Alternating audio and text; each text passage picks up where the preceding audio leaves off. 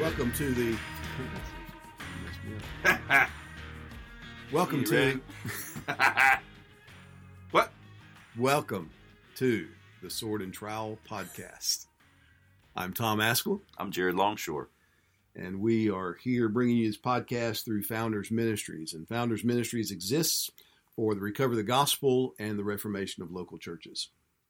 Jared and I have been talking through the statement on social justice and the gospel, which you can find at statementonsocialjustice.com. And Jared, today we are on Article 8, right? Regarding the church. That's right. Let me read the affirmation, and then we'll look at the denial. It says, "We affirm that the primary role of the church is to worship God through the preaching of His Word, teaching sound doctrine, observing baptism and the Lord's Supper, refuting those who contradict, equipping the saints, and evangelizing the lost. We affirm that when the primacy of the gospel is maintained, that this often has had a positive effect on the culture in which various societal ills are mollified. We affirm that under the lordship of Christ, we are to obey the governing authorities established by God and pray for civil leaders." You affirm that? I do. I like it. So what's good about it? It's laboring to emphasize the distinctness of the church. It's a distinct institution. It has certain responsibilities, and we ought not be moved off those responsibilities. We can be moved off those responsibilities, and if we do so, then we're going to be found unfaithful. So we should devote ourselves to the preaching of God's Word, teaching sound doctrine, the ordinances that Christ has established, refuting those who contradict, sound teaching, equipping the saints, all of these things. So the task of the church, responsibility of the church, is important for us to focus on. Yeah, so there are other institutions, though, in the world, right? Mm-hmm. So what is it that is unique about the church? What has God given the church to do that He has not commissioned any other institution to do? Proclaim the gospel of Jesus Christ. Yeah, so we are to make disciples. We are His outpost, the outpost of heaven on earth. We are the representation of His kingdom in the world. Authority and responsibility seems to be at play here in this affirmation. The last sentence says, "We affirm that under the lordship of Christ, we are to obey the governing authorities established by God and pray for civil leaders." So the church should be interceding for civil authorities. We should be submissive to spiritual authorities because God is the one who has established those civil authorities. We are to obey them under the lordship of Christ. So if Christ tells us to do something and the civil authority says don't do it, then we must obey God rather than man.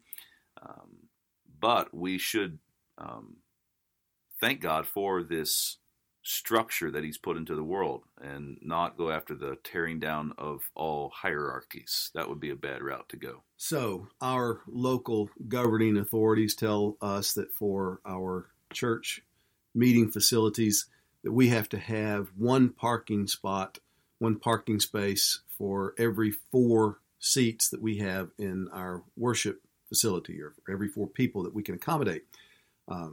Is that infringing upon our authority as a church? No, I don't think so. So we should do that. I think so. Even though it's a pain. Even though it's a pain. Yeah, I agree. What about the denial? It says we deny that political or social activism should be viewed as integral components of the gospel or primary to the mission of the church. Though believers can and should utilize all lawful means that God has providentially established to have some effect on the laws of a society, we deny that these activities are either evidence of saving faith or constitute a central part of the church's mission given to her by Jesus Christ, her head. We deny that laws or regulations possess any inherent power to change sinful hearts. Well, this part of the social justice and gospel statement has probably received more attention than any of the others.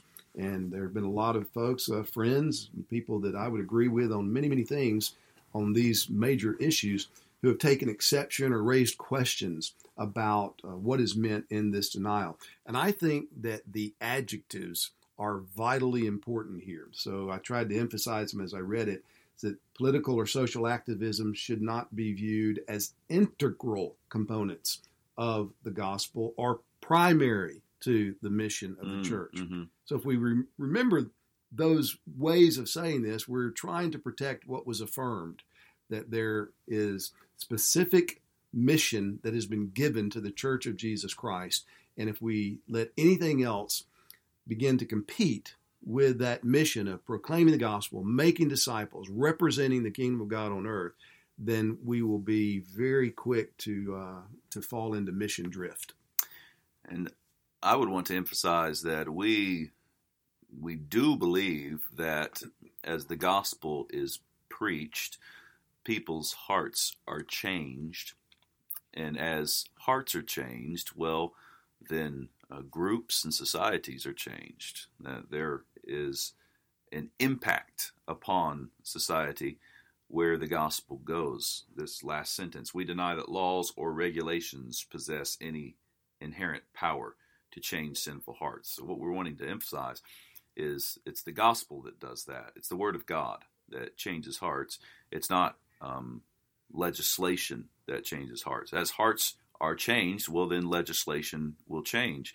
And this article should not be taken to as a sign that the signers don't want to see the kingdom of God established on earth. Jesus taught us to pray, your kingdom come, your will be done on earth as it is in heaven. We hear of Revelation, the kingdom of this world has become the kingdom of our Lord and of his Christ. Matthew 28, Jesus says, all authority in heaven and on earth has been given to me. Therefore, go and tell people to obey all that I've commanded. So there is going to be this spreading out of the truth of the Lord Jesus Christ in the world. But that's going to happen as the gospel is proclaimed, as the church does what the church has been called to do, and then hearts are changed and transformed. Then we will see the fruit of those changed hearts in society. So you're a preacher of the gospel, but didn't I see you protesting at a Planned Parenthood facility, carrying a sign, speaking about the wickedness of abortion? You did. So is that, are you guilty of violating what's being affirmed and denied here? I don't think so. Why not? Because of what you just said. The adjectives. So, all right. What about this? Can Mormons bring in the kingdom of God by protesting at abortion clinics? No. Why not? Because they don't have that which changes hearts. But they're trying to do the same thing we're doing on that front, right? Well, thank God for that. They can go and talk about abortion being bad and wrong. But they're not doing it for the same reasons. They're not doing it with the same understanding of what the gospel is and who this God is who's given up his son for us. Right. And they don't have the power to really shut down the Planned Parenthood. At the core, it's going to require the changing of hearts. Yeah. And then laws will be the fruit of changed hearts. Now, some people, I think, would look at us who signed the statement and would agree with it and would think that we're just pietists, that we just believe we ought to come to church on Sunday mornings and close the doors and preach and pray and sing and then kind of sneak out and go to our homes until the next time that we gather.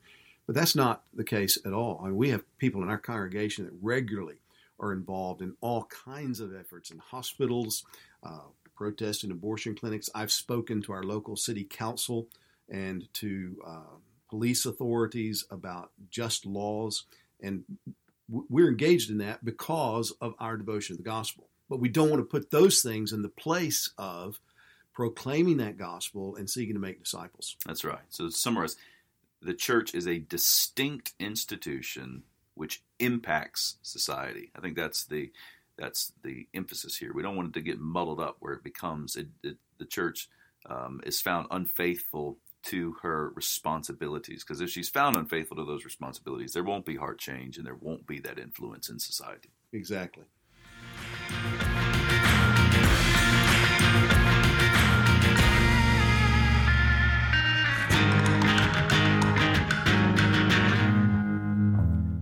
Today we want to talk about a book by Patrick J. Deneen called Why Liberalism Failed.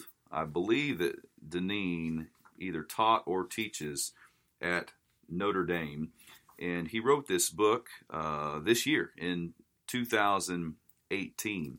I was fascinated with this book and found that it was pertinent to many of the conversations that are being had today. He talks about classical liberalism in this book. So when you hear liberalism, he's not talking about the left or Democrats. He's talking about classical liberalism. And he identifies that liberalism used to mean freedom from tyranny. So he's thinking when America is founded, the Constitution, these ideas that are present in 18th century, is liberalism means you're free from tyranny from outside of you, and then the tyranny of your own passions and desires, being dominated by these lustful affections within. And so with that idea came the development of a good society. There was still this sense of tradition. There was still a sense of authority. And tradition, authority, family institution, those kinds of things didn't cause any problem with the idea of classical liberalism. If it's understood as I'm free, liberty, I'm free from tyranny outside of myself, I'm free from the tyranny of my own flesh. But he makes the argument that our idea of liberty has changed. And in the idea of liberty changing, that is the answer to why liberalism failed. What happened is we no longer talk about liberty as a freedom from tyranny from outside and freedom from the tyranny of my own passions. But now liberty means being free to do whatever it is that I want to do. And we see this everywhere. We see it in Disney movies. When we talk about liberty now, what's kind of pressed upon everyone's psyche is being free to do whatever you want to do. And he says, well, with that has come the failure of classical liberalism. With that has come the breaking down of institutions, the breaking down of the family, the breaking down of traditions. And Deneen connects this idea to technology and how things have sped along there. So it seems to me that the idea of liberty, freedom, what are we free from and what are we free to do is very important. And I think Deneen's book goes a long way to showing how, especially in America, we have this idea of liberty now that says I get to do whatever I want to do, and that's producing all kinds of bad fruit. So how is this whole question of classic liberalism versus what's going on today, how's that connected to family life and technology? I'm so glad you asked that question, Well, Tom. it just occurred to me. Well, if I'm free to do whatever I want to do, then I got no place for obeying my mom and dad, do I? No. Unless you want to. No. Yeah, if I want to. And if I don't want to, well, then I'm going to throw off their authority. So there's a breaking down going on in the family. Head of the home, my goodness. So you're going to be a husband. Well, you have responsibility and authority. You are the head of your wife. Well, not according to Elsa from Frozen, who runs off from her responsibility and says, "Oh, now you're hating on the Disney movies. No right, no wrong, no rules for me. I'm free.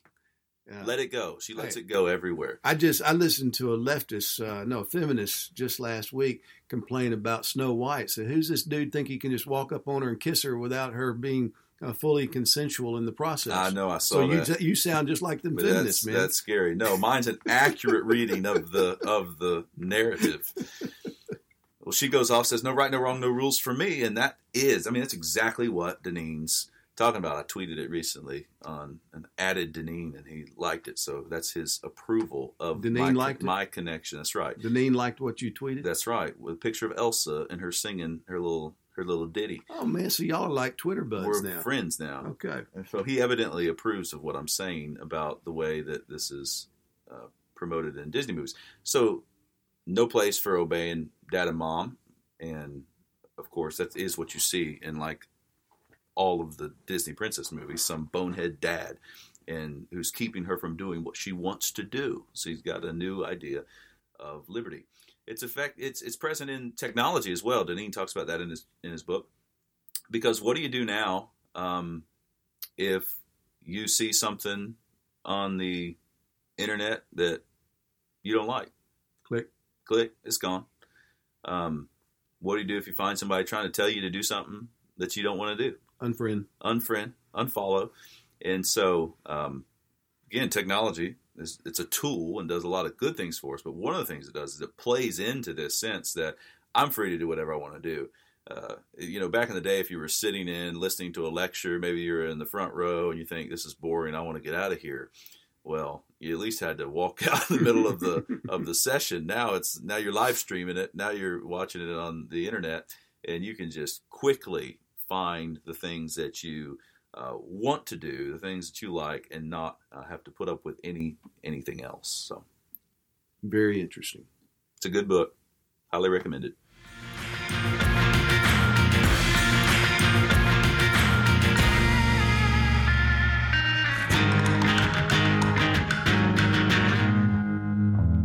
Okay, today we're looking at the 9th of the 10th commandments.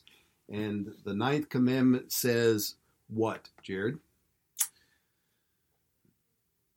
Do not bear false witness against your neighbor.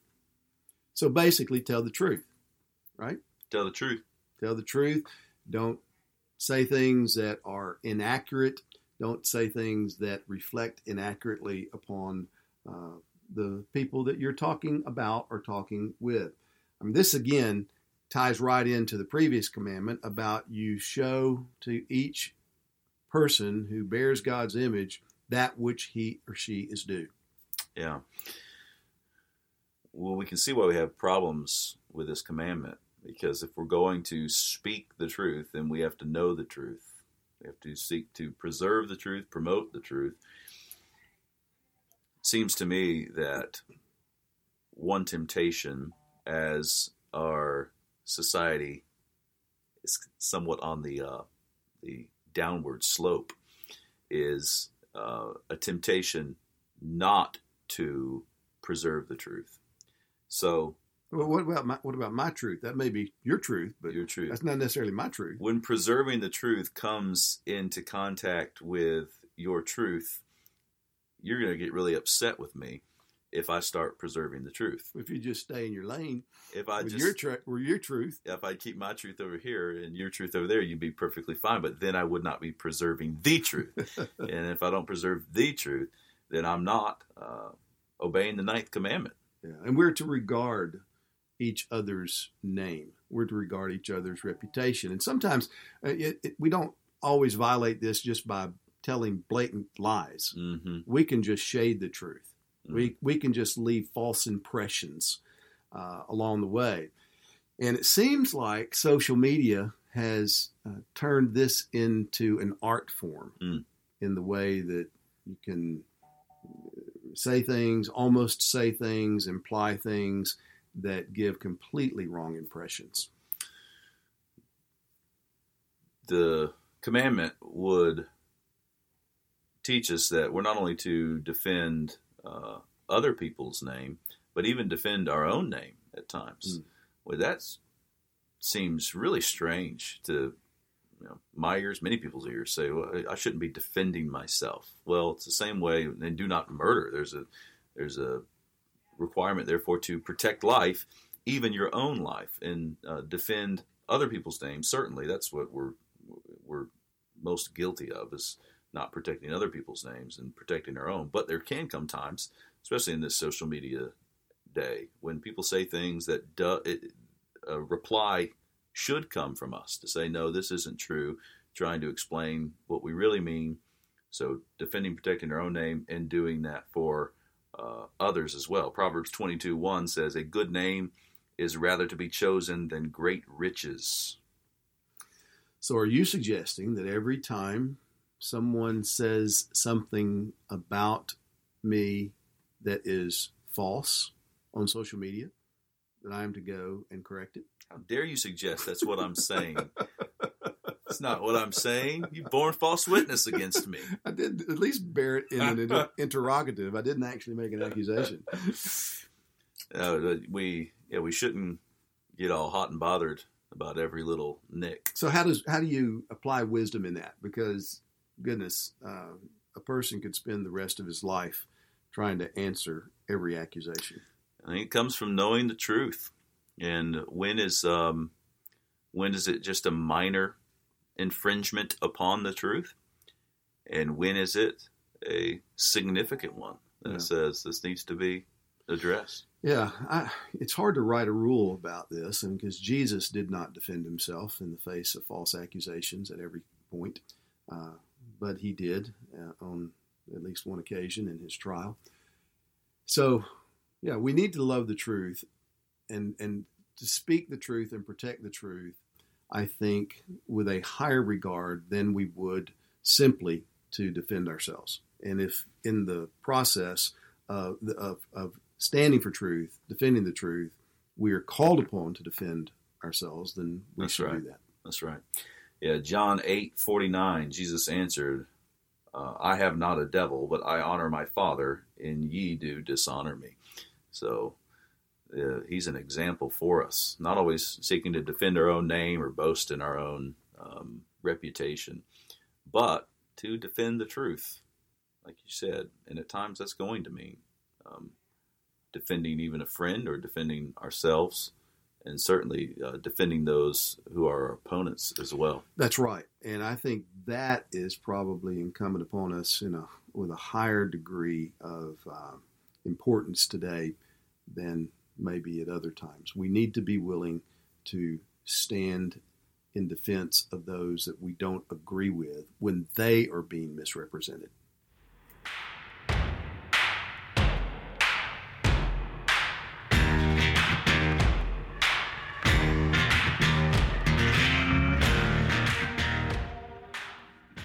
You have been listening to the Sword and The Trowel podcast with Jared Longshore and Tom Ascol.